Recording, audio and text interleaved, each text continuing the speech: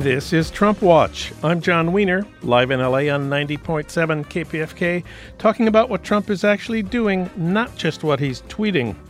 Later in this hour, the Republicans' last and final attempt to repeal Obamacare. Really, this is it for them. Harold Meyerson will report. Plus, the horrible Betsy DeVos. David Dayen will comment. And first up, Hillary's book about what happened in her loss to Trump is out now. It's called What Happened?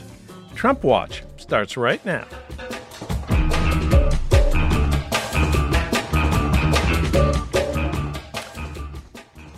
How do you lose the presidency to the most unpopular presidential candidate of all time? Hillary Clinton, of course, has a book about what happened last November. It's called What Happened. And for comment, we turn to D.D. Guttenplan. He's the nation's editor-at-large. He covered the campaign for the nation, traveling all over the country, starting with the primaries. We reached him today at his home in London. Don, thanks for staying up late to talk to us.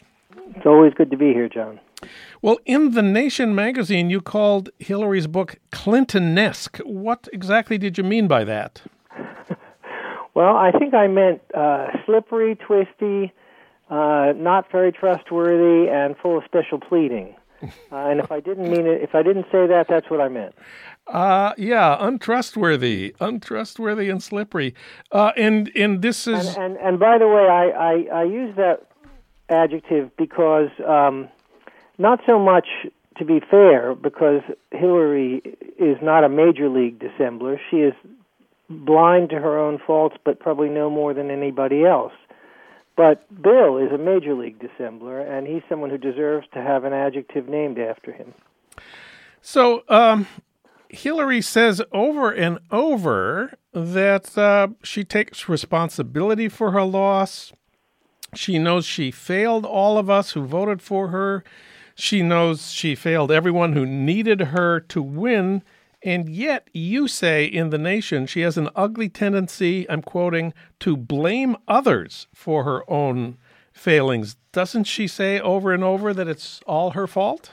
She says often that it's her fault, but there are two parts of that. She says often that it's her fault, but then almost every time, within a page or two, sometimes within a sentence, she says, I did this, and I take it, it's on me. But on the other hand, didn't I do particularly well given, given what I was up against? Or I did this, and it's on me. But if you really look at it, it's on the media, or on, or on Bernie Sanders for talking about it, or it's on this or this. So she takes the blame, but never the responsibility.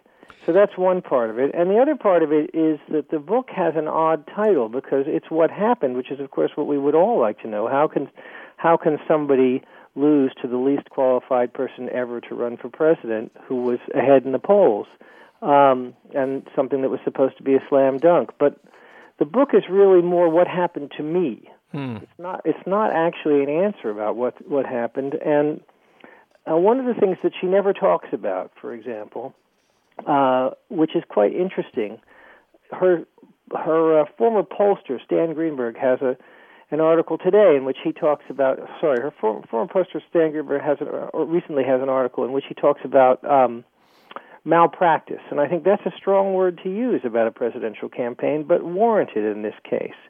And talks about the extent to which they relied on their big data operation and therefore stopped doing things like polling in key states and stopped paying attention to places like Michigan and Ohio and Pennsylvania, which were, of course, the states that ended up costing her the election. So you don't get a lot of either reflection or detail about what happened in the campaign, how she managed to lose what should have been a sure thing. What you do get is a lot of how it felt for her. But isn't that what people look for and want in a book from her? What was it like to be you when this happened and that happened? Oh, I don't have any problem with people who want to know what it was like for her buying her book. I'm sure a lot of people are going to buy it for that reason. Yeah. And I don't think it's fair to criticize her for writing it, although you might ask her what she needs the money for or what she's going to do with the profits. I think that is a fair for someone who is so sanctimonious about wanting to do so much good in the world and who keeps quoting in the book the Methodist precept that you must do all the good you can, well, all the good you can doesn't necessarily include piling up millions of dollars in book sales. And those who say, of her critics say that doing all the good you can right now would mean when you go on Rachel Maddow, you should talk about Medicare for all and not be pitching your book. I wonder if you agree with that kind of criticism. No, I think if she's got a book to sell, she should be allowed to sell it. An author speaks. I think there are two, again, people are legitimately angry because many of us, and I include myself, I voted for Hillary and I donated money to her campaign and I had a hand in drafting the nation's endorsement of her. But I didn't do any of that because I thought she was going to bring universal health care or solve inequality or do much about student debt. I just thought she wasn't going to be Donald Trump and she was going to appoint somebody other than Neil Gorsuch to the Supreme Court. Yeah. And the one thing that we were told by her campaign again and again and again, particularly in the primaries, particularly at those points when it seemed like Bernie Sanders was giving her a real race, was he is unelectable, whereas Hillary had competence. And, the one thing that we were promised is that she would be able to beat Donald Trump. And it's the one thing she didn't deliver on. So I think people are understandably angry about that. But that's different from saying, you shouldn't write a book. Yeah. Well, I want to go back to this blaming others thing. Isn't she right to blame James Comey for transforming the campaign at the very end? Doesn't Nate Silver show that she was ahead up to that point and that this announcement about reopening the investigation of her emails was the turning point in where she went from being ahead to losing? Boy, that's a lot of questions. I think, she lost by 60-odd thousand votes. So, yeah. Of course, she could be right. It could have been James Comey, or it could have been her Goldman Sachs speeches, or it could have been her emails, or it could have been the fact that, when Donald Trump demonstrated time and time again that he was a sexist pig who had no consideration for women, that her role as the supportive spouse of Bill Clinton kept her from speaking out as forcefully as another woman who wasn't similarly encumbered might have been able to. As for Nate Silver, well, he's a smart guy, so he ought to understand multivariable analysis. Mm-hmm. I'm not saying that she doesn't have a case about Comey. She probably does. And, as I write in The Nation, sexism and misogyny certainly played a role in an election this close. They might have cost her the election, too. But my problem with Hillary is that she's often talking about the stacked deck, but she never complains about the stacked deck except when it's stacked against her. Mm-hmm. Well, and of course, there's another deeper question is, yes, it was a very close election, and she almost got enough votes in Pennsylvania, Michigan, and Ohio to put her over the top. And yes, she did win the popular vote by 3 million votes, but why was it close in the first place? It wasn't supposed to be close. That's what goes to the malpractice question. This is an election that should never have been close. And that, frankly, a candidate, pretty much any candidate who didn't have her enormous baggage train would have had a better run against Donald Trump. You mentioned the speeches to Goldman Sachs. This is something that she understands, or at least that she brings up in the book, is something that she was blamed for mishandling, that she gave the speeches in the first place, that she took such immense amounts of money to do it, and then she wouldn't release the text. What do you think is her understanding of why that was wrong, and does she have the correct understanding? Well, her understanding is her understanding is that it was bad optics or a bad optic. I believe that's the phrase she uses. So it's not that she did anything wrong. It's that it looked bad, and of course she should have realized that it would have looked bad after 2008 to be seen cozying up to Wall Street for vast paydays. But that's as far as she goes with that, and she never talks about the way in which Bill's policies completely destroyed Glass-Steagall and freed Wall Street to go on the kind of splurge that it crashed from in 2008. And she never talked about, the fact that nobody was sent to jail. I mean, part of the problem is that Hillary made lots of speeches, many of which I heard, and some of which were excellent, about what she wanted to do for people. But she never gave a sense for people who felt that they'd been shafted by the system, which was quite a lot of Americans by 2016. She never gave the sense that she was on their side. And the question in this last election wasn't, what are you going to do for me? It's, which side are you on? Which side are you on? Well, of course, her view is that she's on the side of doing good for middle-class Americans. And she had very detailed plans of all the good things she was going to do. Her website, had pages and pages of her plans. You obviously have a different idea. You obviously have a... There's a plaintive point in the book where she says she calls out this pollster Stan Greenberg by name and says he thinks she didn't talk about jobs enough, but she did. And here's a chart of word frequency in her speeches and how often she used the word jobs. Well, she did use jobs a lot, but the thing is that people didn't believe her. They just didn't believe she cared. I mean, this is, even in this book, where she's presumably trying to position herself as someone who has learned from what happened, she talks about deciding to run for president this time after spending the winter, New Year's, at the De Laurentiis estate in the Dominican Republic. I mean, how is somebody who's been laid off in Detroit supposed to relate to that? Gee, I just checked in with Oscar De Laurentiis before this show to see how he was doing. You're not in touch with the De Laurentiises? You don't vacation? No, I'm not on their list anymore. No, not anymore. I think John, we're in danger of doing something which is very easy to do with this book, which is to spend all our time arguing about what happened in the election. Yeah. That isn't really why the book matters, and it's not really, I think, why people are criticizing it, because I think Hillary is perfectly entitled to tell her side of the story, and I think in terms of how it felt, she does a good job of telling it. But this is about where the country is going, and particularly where the Democratic Party is going, and Hillary was, for the last year and a half, the standard bearer of the corporate centrist wing of the Democratic Party. That's who brought her to power. That's who sided with her. That's who put their thumbs on the scale at the DNC, something she doesn't talk about in the book at all. And that's who's resisting, even now, things like, endorsing single payer.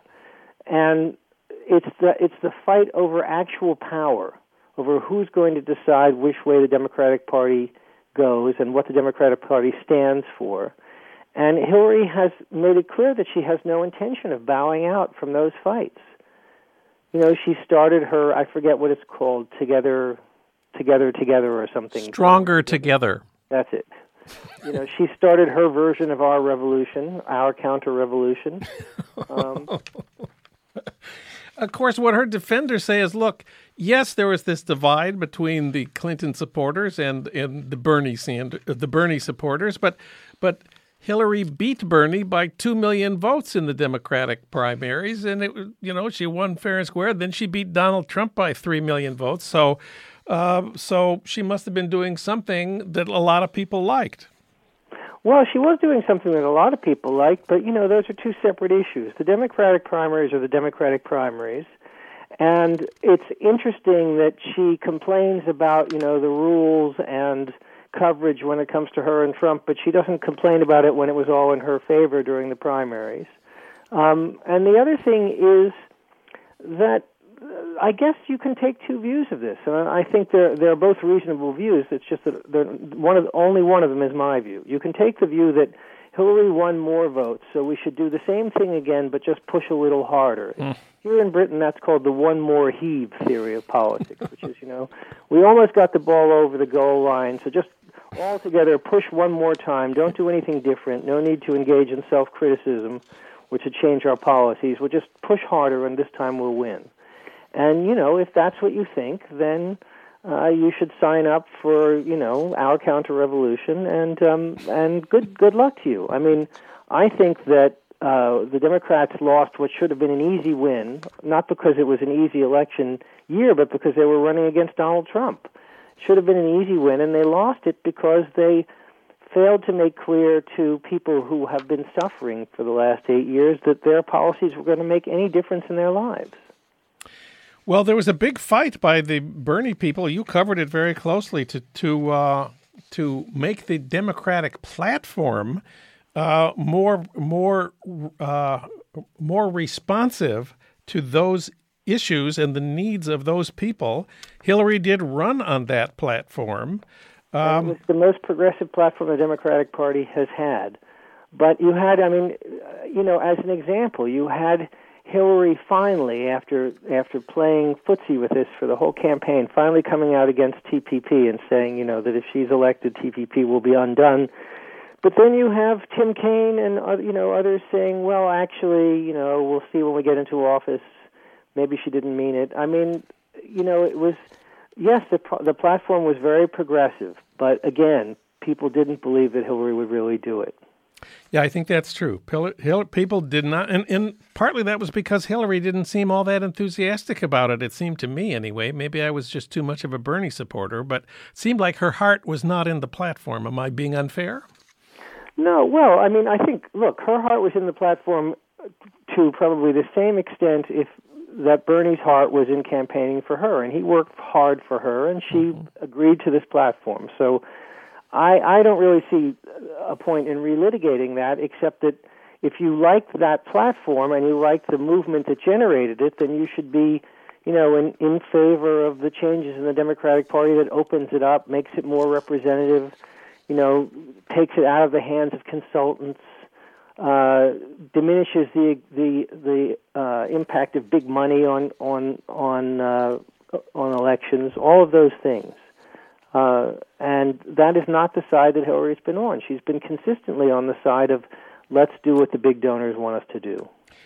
One last thing that she thinks is important, the Russians. The Russians screwed around with our election in many ways, not just by hacking the DNC emails, but whatever it was that they did on Facebook, which we're just beginning to find out about now. And don't we need to pay attention to that too? Oh, we do need to pay attention to that. I mean, look, I think it's entirely plausible that the Russians have screwed around with our election, but I think that somebody who complained about, in the case of her emails, that everybody was quick to assume that where there was smoke, there was fire without any real evidence, ought to be more careful about the difference between plausibility and proof. Yes, we need to pay close attention to what the Russians might have done, but so far, all we've seen is a lot of innuendo and suggestion. We haven't seen proof. We haven't seen, forensic evidence that this server in this building that part of the Russian state apparatus had to do with this. That's the kind of stuff we haven't seen. The big question of the campaign, Don Guttenplan says, is which side are you on? And that's what Hillary didn't understand about what happened. D.D. Guttenplan wrote about Hillary's book, What Happened, for TheNation.com. Don, thanks for talking with us today. Thanks for having me, John. I'm John Wiener, live in L.A. on 90.7 KPFK with Trump Watch and the TrumpWatchPodcast.com. Next up, the horrible Betsy DeVos. That's in a minute on KPFK when Trump Watch continues.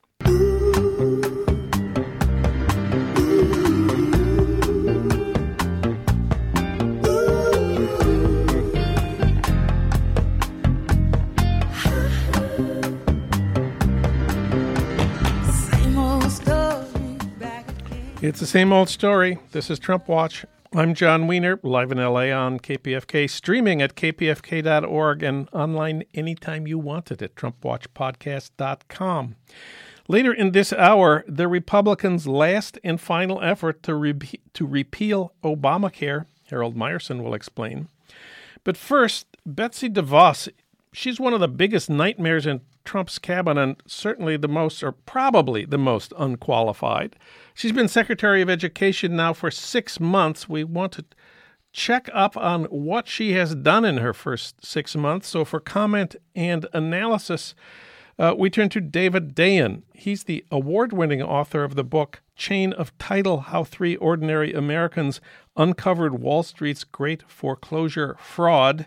He writes for The Intercept, The American Prospect, Vice, and The Nation. David Dayen, welcome back. Oh, thanks for having me on. Well, first of all, remind us about Betsy DeVos's past, who she is, her political record at the time of her confirmation hearings and confirmation vote. Sure. Well, Betsy DeVos, I guess her main qualification for being education secretary is that she was a big Republican donor. She married into the Amway fortune. The DeVos family is kind of the owners of Amway. Her brother is Eric Prince, who runs Blackwater, or what was once known as Blackwater. But she married into this family and became active in politics through donating money, and that's pretty much where the qualifications end with Betsy DeVos. She was active in Michigan politics and national politics and donating to conservative candidates, and somehow spun that into a cabinet gig. And her political project was to undermine public schools, to in Michigan, to fund campaigns for vouchers and to support various forms of private schools and for-profit charter schools. That was pretty well known during her confirmation hearings. That's absolutely right. And, what is interesting about her tenure thus far is that you thought that's what she was going to carry through to the education department. Yeah. However, I think what she's learned is that you kind of need some legislative support if you're going to undermine public education in K through 12. You need to have some Congress passing laws to that effect. However, what she has figured out is that higher education is an area where the education department has a lot more leeway, and so her private sector buddies in that arena, she is in a position to help them quite significantly. So let's talk about the two big areas in which she has been, let us say, active, student loans and for-profit colleges, two of the most outrageous and exploitative institutions in America. Let's start with student loans. Sure. Yeah, and they're related, too, because a high percentage of for-profit colleges are financed through student loans. Sure. But, at this point in America, most student loans are issued by the education department, by the federal government. However, there are these private sector middlemen that are called servicers that do the day-to-day collection of payments on student loans. Even though they are issued by the federal government, we have these private sector companies like Navient, which used to be called Sallie Mae, and a couple others that do the actual collecting of the payments and then give them to the federal government. I don't know why. I was going to say, why is that? I send a check to the IRS every year, and somehow they get it and cash it, but we have this privatization of the collection of student loans that hasn't changed, even though the federal government kind of took over the student loan process in 2010. So you have these very politically connected subcontractors that are engaging in this business, and they're very bad at this business. I mean, they have been fined repeatedly by state authorities and federal authorities for pushing borrowers into costlier plans, hiding information about cheaper options, even overcharging active duty military, a violation of something called the Service Members Credit Relief Act, I believe, Civil Relief Act. So, it's one thing that we have them at all, but the second thing is they're really bad at their job. However, what DeVos is doing is kind of safeguarding these companies, certainly not throwing them over, and she's trying to block them from oversight by the Consumer Financial Protection Bureau. The CFPB has jurisdiction over any kind of debt collection, any kind of unfair or abusive practices in a financial transaction, student loans being one of them. But they were in partnership with the Education Department for several years on overseeing and monitoring these student loan servicers. And what DeVos has done is she wrote a letter to the CFPB and said, or at least her underlings did, and they said, we're not partnering with you anymore, and we're not going to send you information when we get complaints from borrowers about their servicers. We're not going to send that information to you. We think you're overstepping your boundaries, and we are the only ones who have any kind of responsibility to, govern the process of collecting student loans. So she's trying to cut CFPB out of this process, and that, considering the posture of the Education Department, which has been pretty asleep at the wheel on this stuff, and considering the fact that the CFPB is one of the few aggressive enforcers within the federal government, it really has the effect of letting these student loan servicers off the hook. And the underlying problem here is that many people, millions of people who have student loans, fall behind and then face fines, which then are compounding. They get punished by being pushed into costlier repayment plans to cover the fines for falling behind. And the whole thing is being pushed by these private student loan servicers. Very deceptive shell game. I mean, these servicers, these private sector servicers, there are a number of options available to students when they fall behind, but they are not being divulged by these servicers to the student borrowers. Now, you asked the question, why are there private student loans? Why is this a private profit-making business in the first place? The government is fully able to collect, as you said, tax payments through the IRS. It's a big job. They seem to do a pretty good job of it. Obama was president for 8 years. How come he didn't take steps to get rid of the private student loan servicers? I don't know the answer to that. It's an excellent question. It's something I've been asking for years and years and years. In, I believe, 2014, the Treasury Department did a pilot program where they collected payments directly. However, we had an election in 2016, and the private program or this pilot program was never fully implemented, and of course it was thrown out the window once Betsy DeVos came to town. Okay, so that's the student loan servicing industry, private profit-making operation. The other area in which Betsy DeVos has been active is for-profit colleges, a pet peeve of mine and I know of yours. And we're not just talking here about Trump University. Obama, late in his term, took some strong steps to shut down the most exploitative and dishonest and corrupt of the for-profit colleges. And then Betsy DeVos became Secretary of Education. You take the story from there. Sure. So, these for-profit colleges are completely exploitative. They use very aggressive marketing techniques to entice students in, and then they supply them with practically worthless degrees that cannot help them on their career paths, and in the process load them up with tens of thousands of dollars of debt.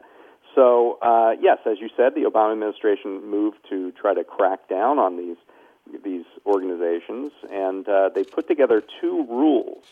One is called the Gainful Employment Rule, which essentially it says that if you're a college, you have to, if you want to get student loan federal financing, if you want to be able to accept student loans that are federally issued, you have to show that the people that come out of your college or university actually can get a job afterwards. So there's a formula that is used, and if colleges fall behind that formula, they can get cut off from getting student loans. The second rule is about if borrowers are defrauded by these colleges because they are lied to about the career placement, that they would have a streamlined process to actually not have to pay those loans that they took out to go to that college. And Betsy DeVos has put both of those rules on hold. Those rules were made in 2016, and she stopped implementation of those rules. Those rules also rolled back a ban on mandatory arbitration agreements in the student contracts with for-profit colleges. So any disputes wouldn't go through the court system, but would go to a separate private arbitrator, which is dependent on the for-profit college if they want to get more business as an arbitrator. So there are a number of different things that she has done. She shut down, and there was an interagency task force that was still kind of enforcing and monitoring these for-profit colleges. DeVos shut that down. But the main thing is putting on hold these rules that really would have cracked down on this industry.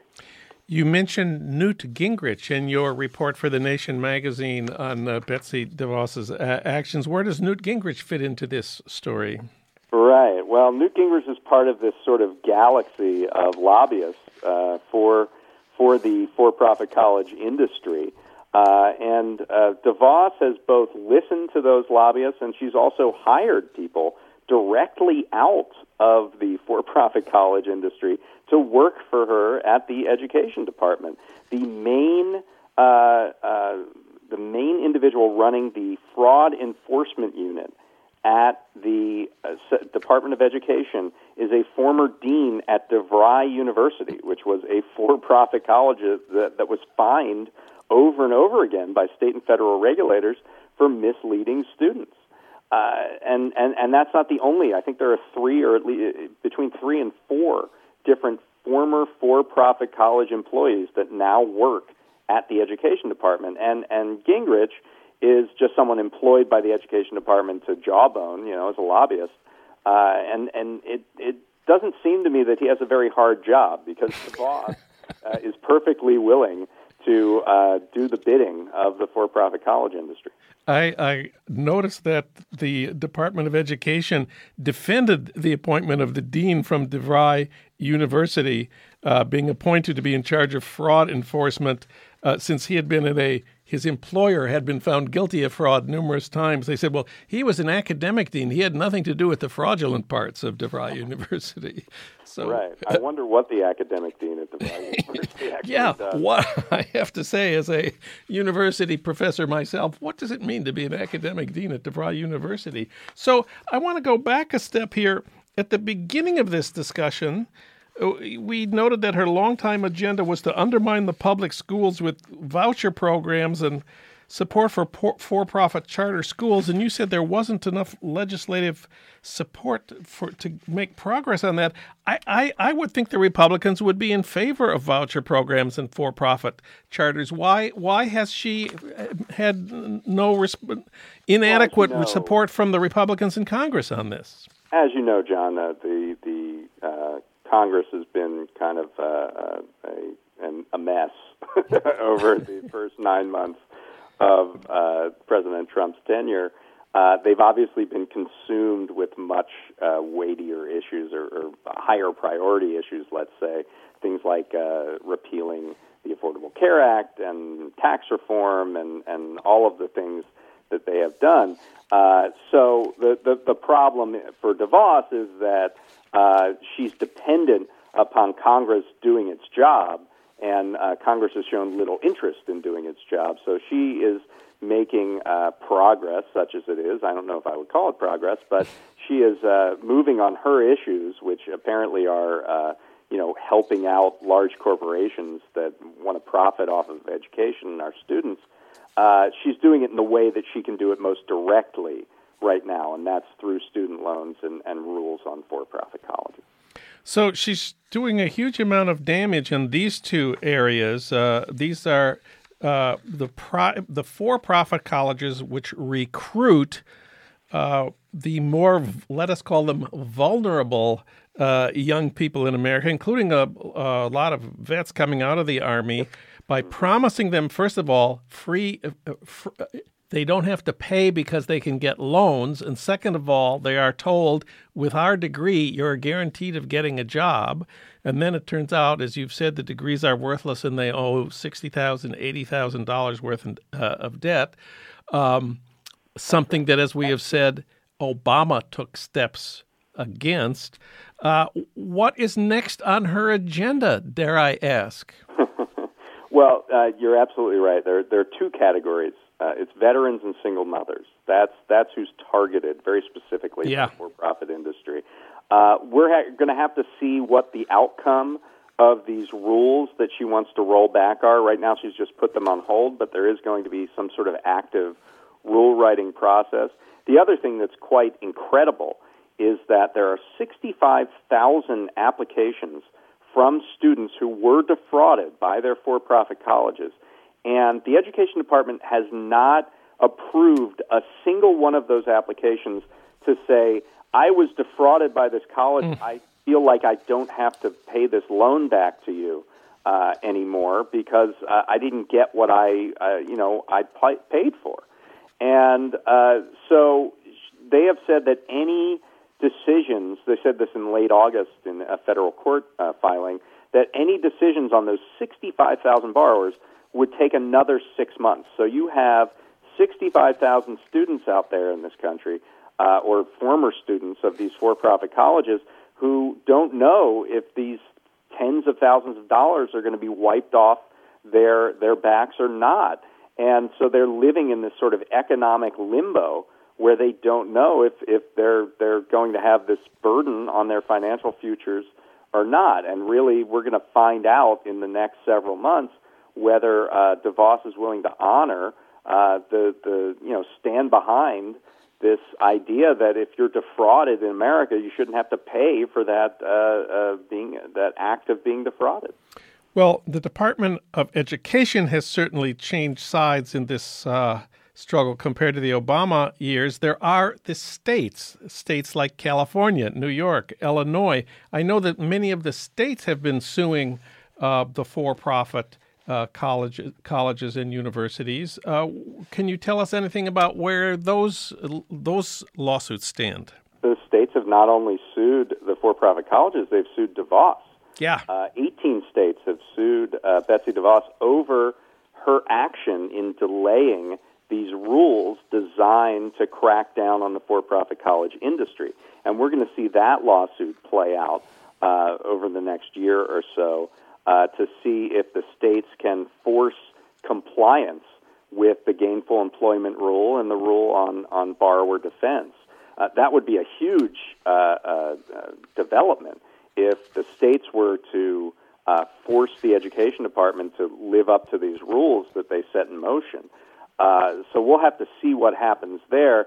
States continue to, do their various crackdowns. There was a school called the Charlotte School of Law in Charlotte, North Carolina, that the state regulators in North Carolina recently shut down, even though DeVos was trying to, at the same time as the state was shutting them down, DeVos was trying to reinstate federal financing, enabling Charlotte School of Law to accept federal student aid once again. And this Charlotte School of Law, interestingly enough, had hired the former advisor to Betsy DeVos during her confirmation hearing. So it was clear that Charlotte School of Law was trying to, try to get some favors from the federal government, but the state regulators stepped in and shut them down. So that is one thing that you might start to see, is that the state regulators and state attorneys general get more aggressive, seeing that there's an absence of enforcement at the federal level. David Dayen reports on my pet peeve, for-profit colleges and the private industry of student loan servicing. He wrote about Betsy DeVos for TheNation.com. Thank you, David. All right, thank you. I'm John Wiener, live in L.A. on 90.7 KPFK, and this is Trump Watch. Next up, the Republicans' final effort to repeal Obamacare. If they are ever going to do it, it has to be right now. That's in a minute on KPFK when Trump Watch continues.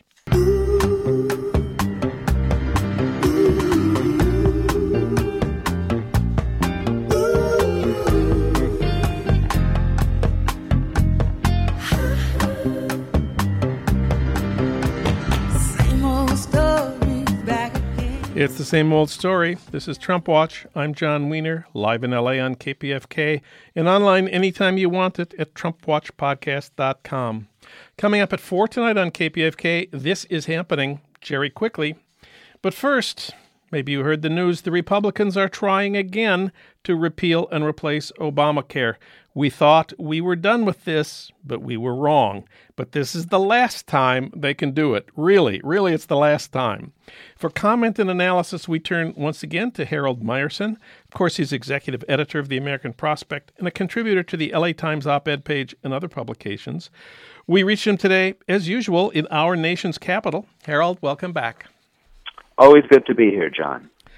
Well, the biggest question about this is, will they succeed this time? But first, we need to understand what this time is. For the schedule, first of all, why is this the last and final, really, effort of the Republicans to repeal Obamacare? I thought the last time was their final effort.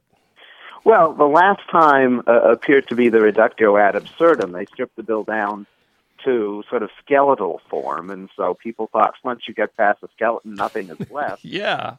Just dealing with the erosion of the dead. But actually, the reason this would be the last is after September 30, as a result of Senate rules, any legislation of this nature would require 60 votes. The Democrats could say this requires 60 votes, and they're not going to get 60 votes. There are only 52 Republican senators, and they haven't managed to get more than 49 of them to support any of the previous versions. So the clock is ticking, and on midnight between September 30th and October 1st, it is no longer possible for them to pass it with 50 votes plus tie-breaking Vice President Mike Pence, who would be able to cast the 51st vote. So that's why this is presumably the last gasp, but we don't know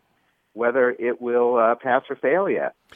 And then the second big question I have to ask you is, how is this bill different from their other repeal and replace bills? The other ones were rejected by Republicans, actually. How is this bill different? Yeah, well, that's actually a Passover question you're asking on Rosh Hashanah. I apologize. Why is this bill different from all other idiotic efforts to repeal the Affordable Care Act? This one basically focuses on getting rid of Medicaid as we know it. That's its chief. That's really its centerpiece. Medicaid is a mixed, in terms of its funding, mixed federal-state program to care for the indigent and others who aren't old enough to be on Medicare, but are not covered under Medicare, but are poor or several other conditions qualify for it. But mainly it's lack of income and lack of enough income to have health insurance, or not getting health insurance through your job.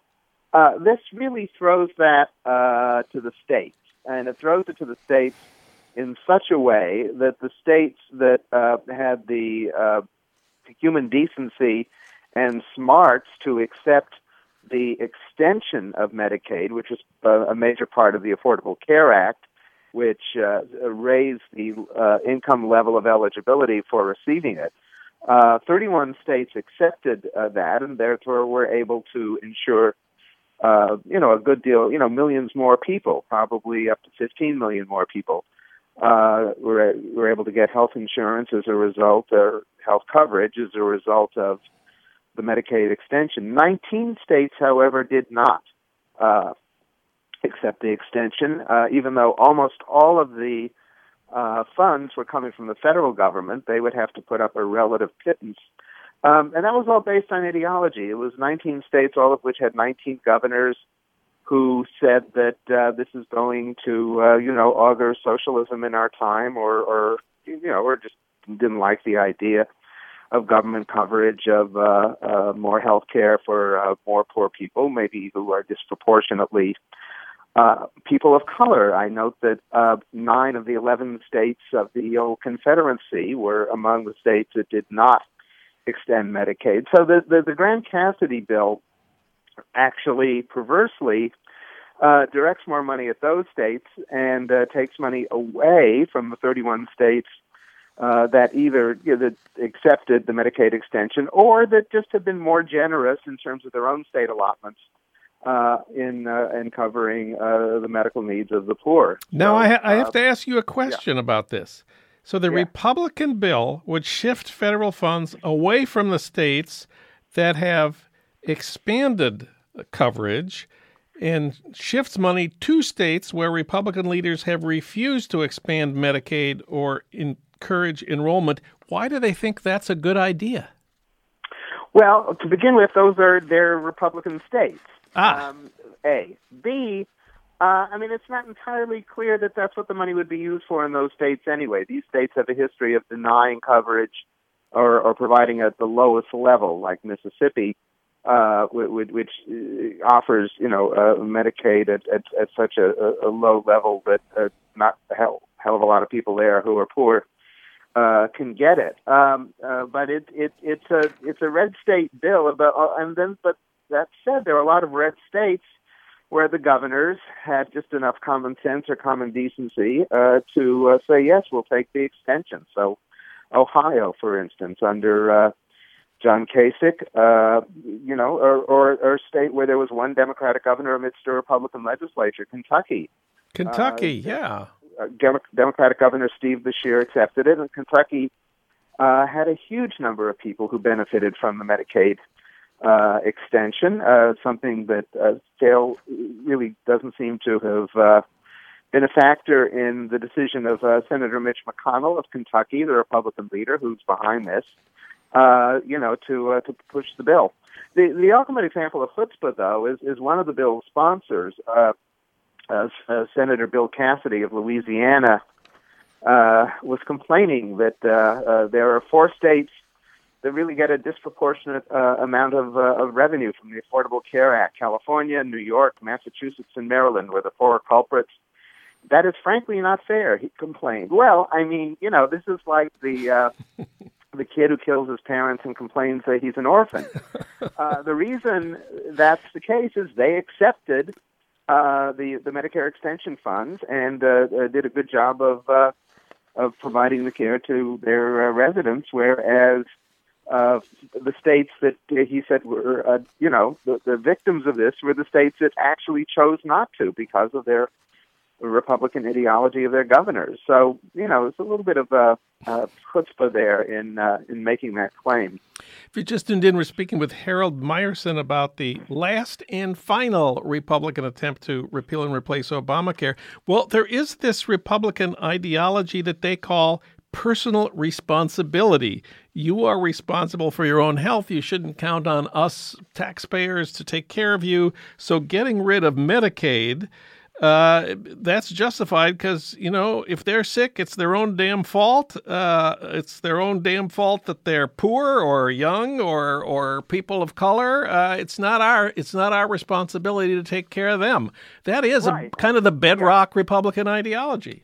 It's bedrock Republican and it's bedrock white Dixiecrat. And remember, essentially modern Republicanism is a fusion of the white racism of the South, plus the ideology you just described, which was that of the more conservative wing of the Republican Party outside of the South.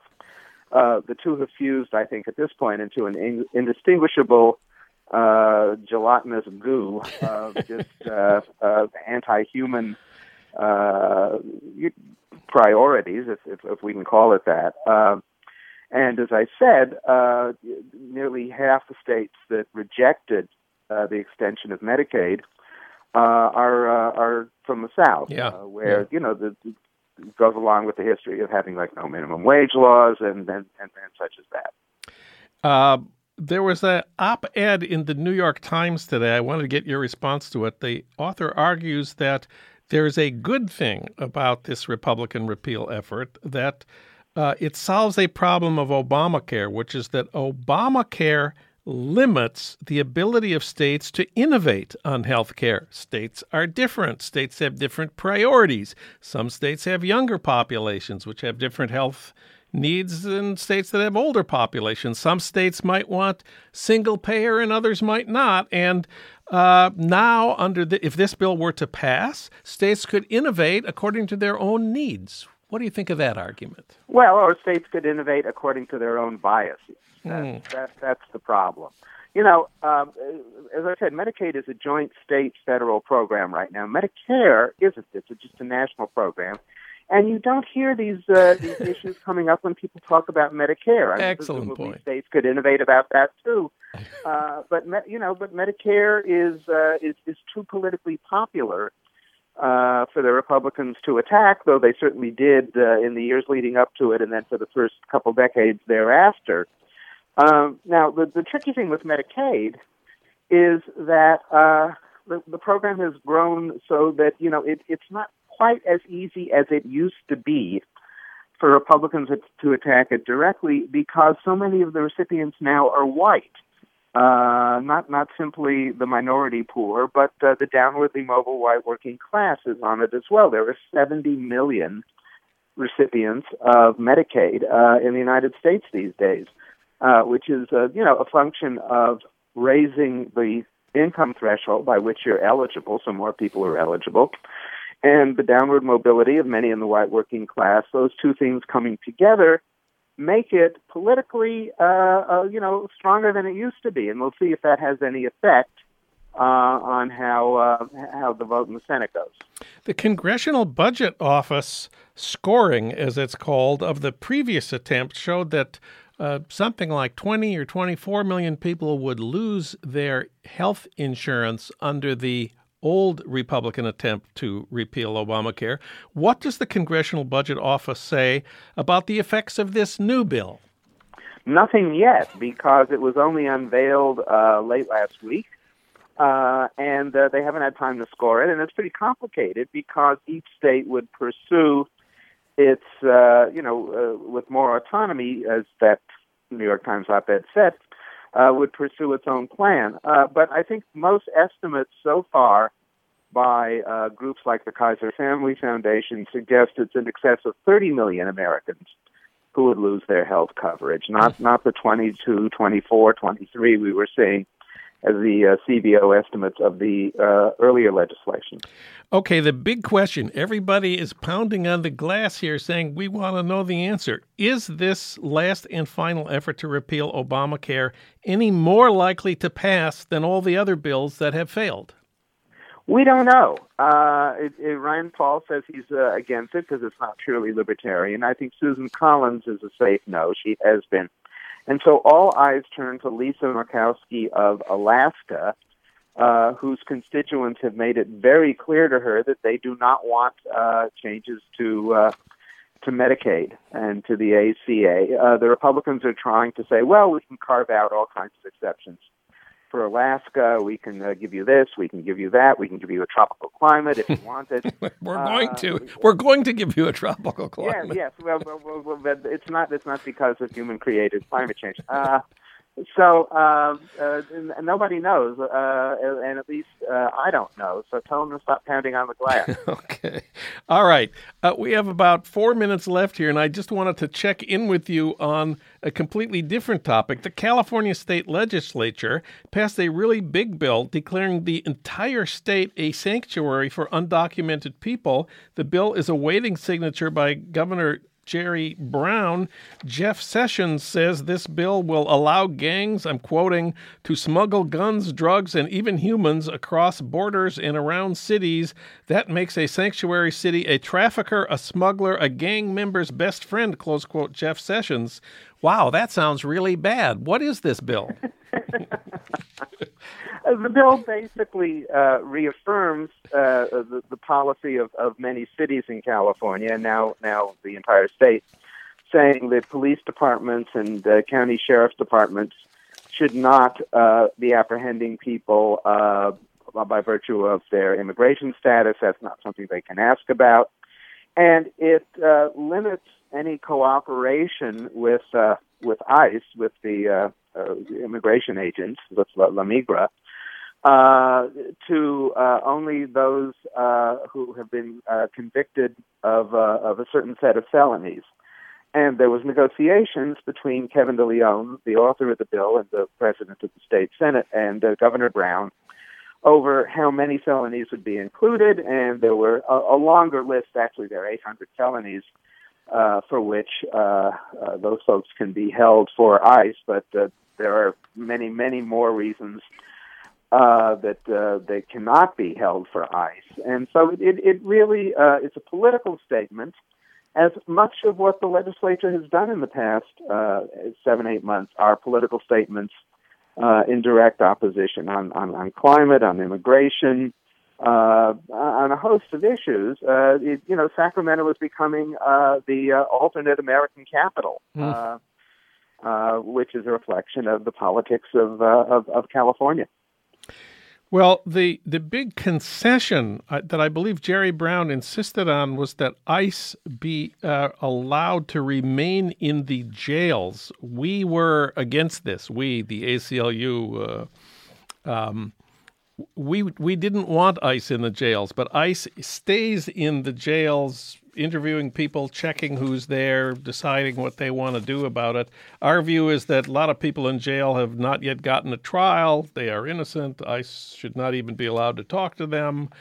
Our view is the punishment for a crime is jail time, and that's it. Deportation is not part of the criminal justice penalty system.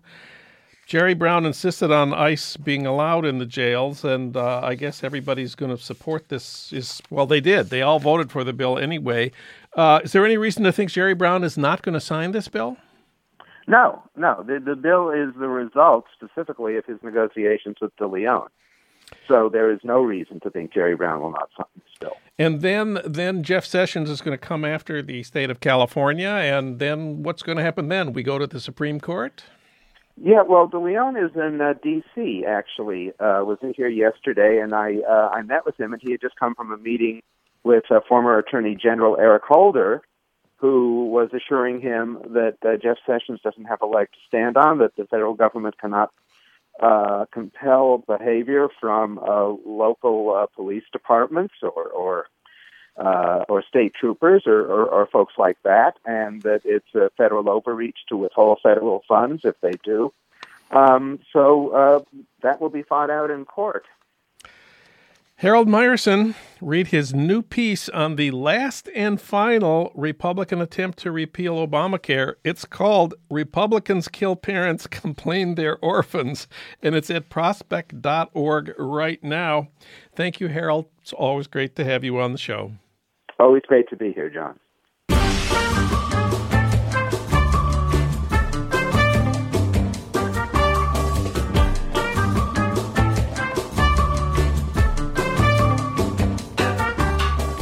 Well, that's it for today's Trump Watch. I want to thank my other guests. D.D. Guttenplan of The Nation talked about the trouble with Hillary's campaign memoir, What Happened? And David Dayen talked about the trouble at the Department of Education with Betsy DeVos. Thanks to our engineer, D'Angelo Jones. Thanks to our producer, Renee Reynolds. Thanks to Ry Cooter for our theme music, Mambo Sinuendo. Coming up at 4 tonight on KPFK, This Is Happening, Jerry Quickly. I'm John Wiener. Thanks for listening.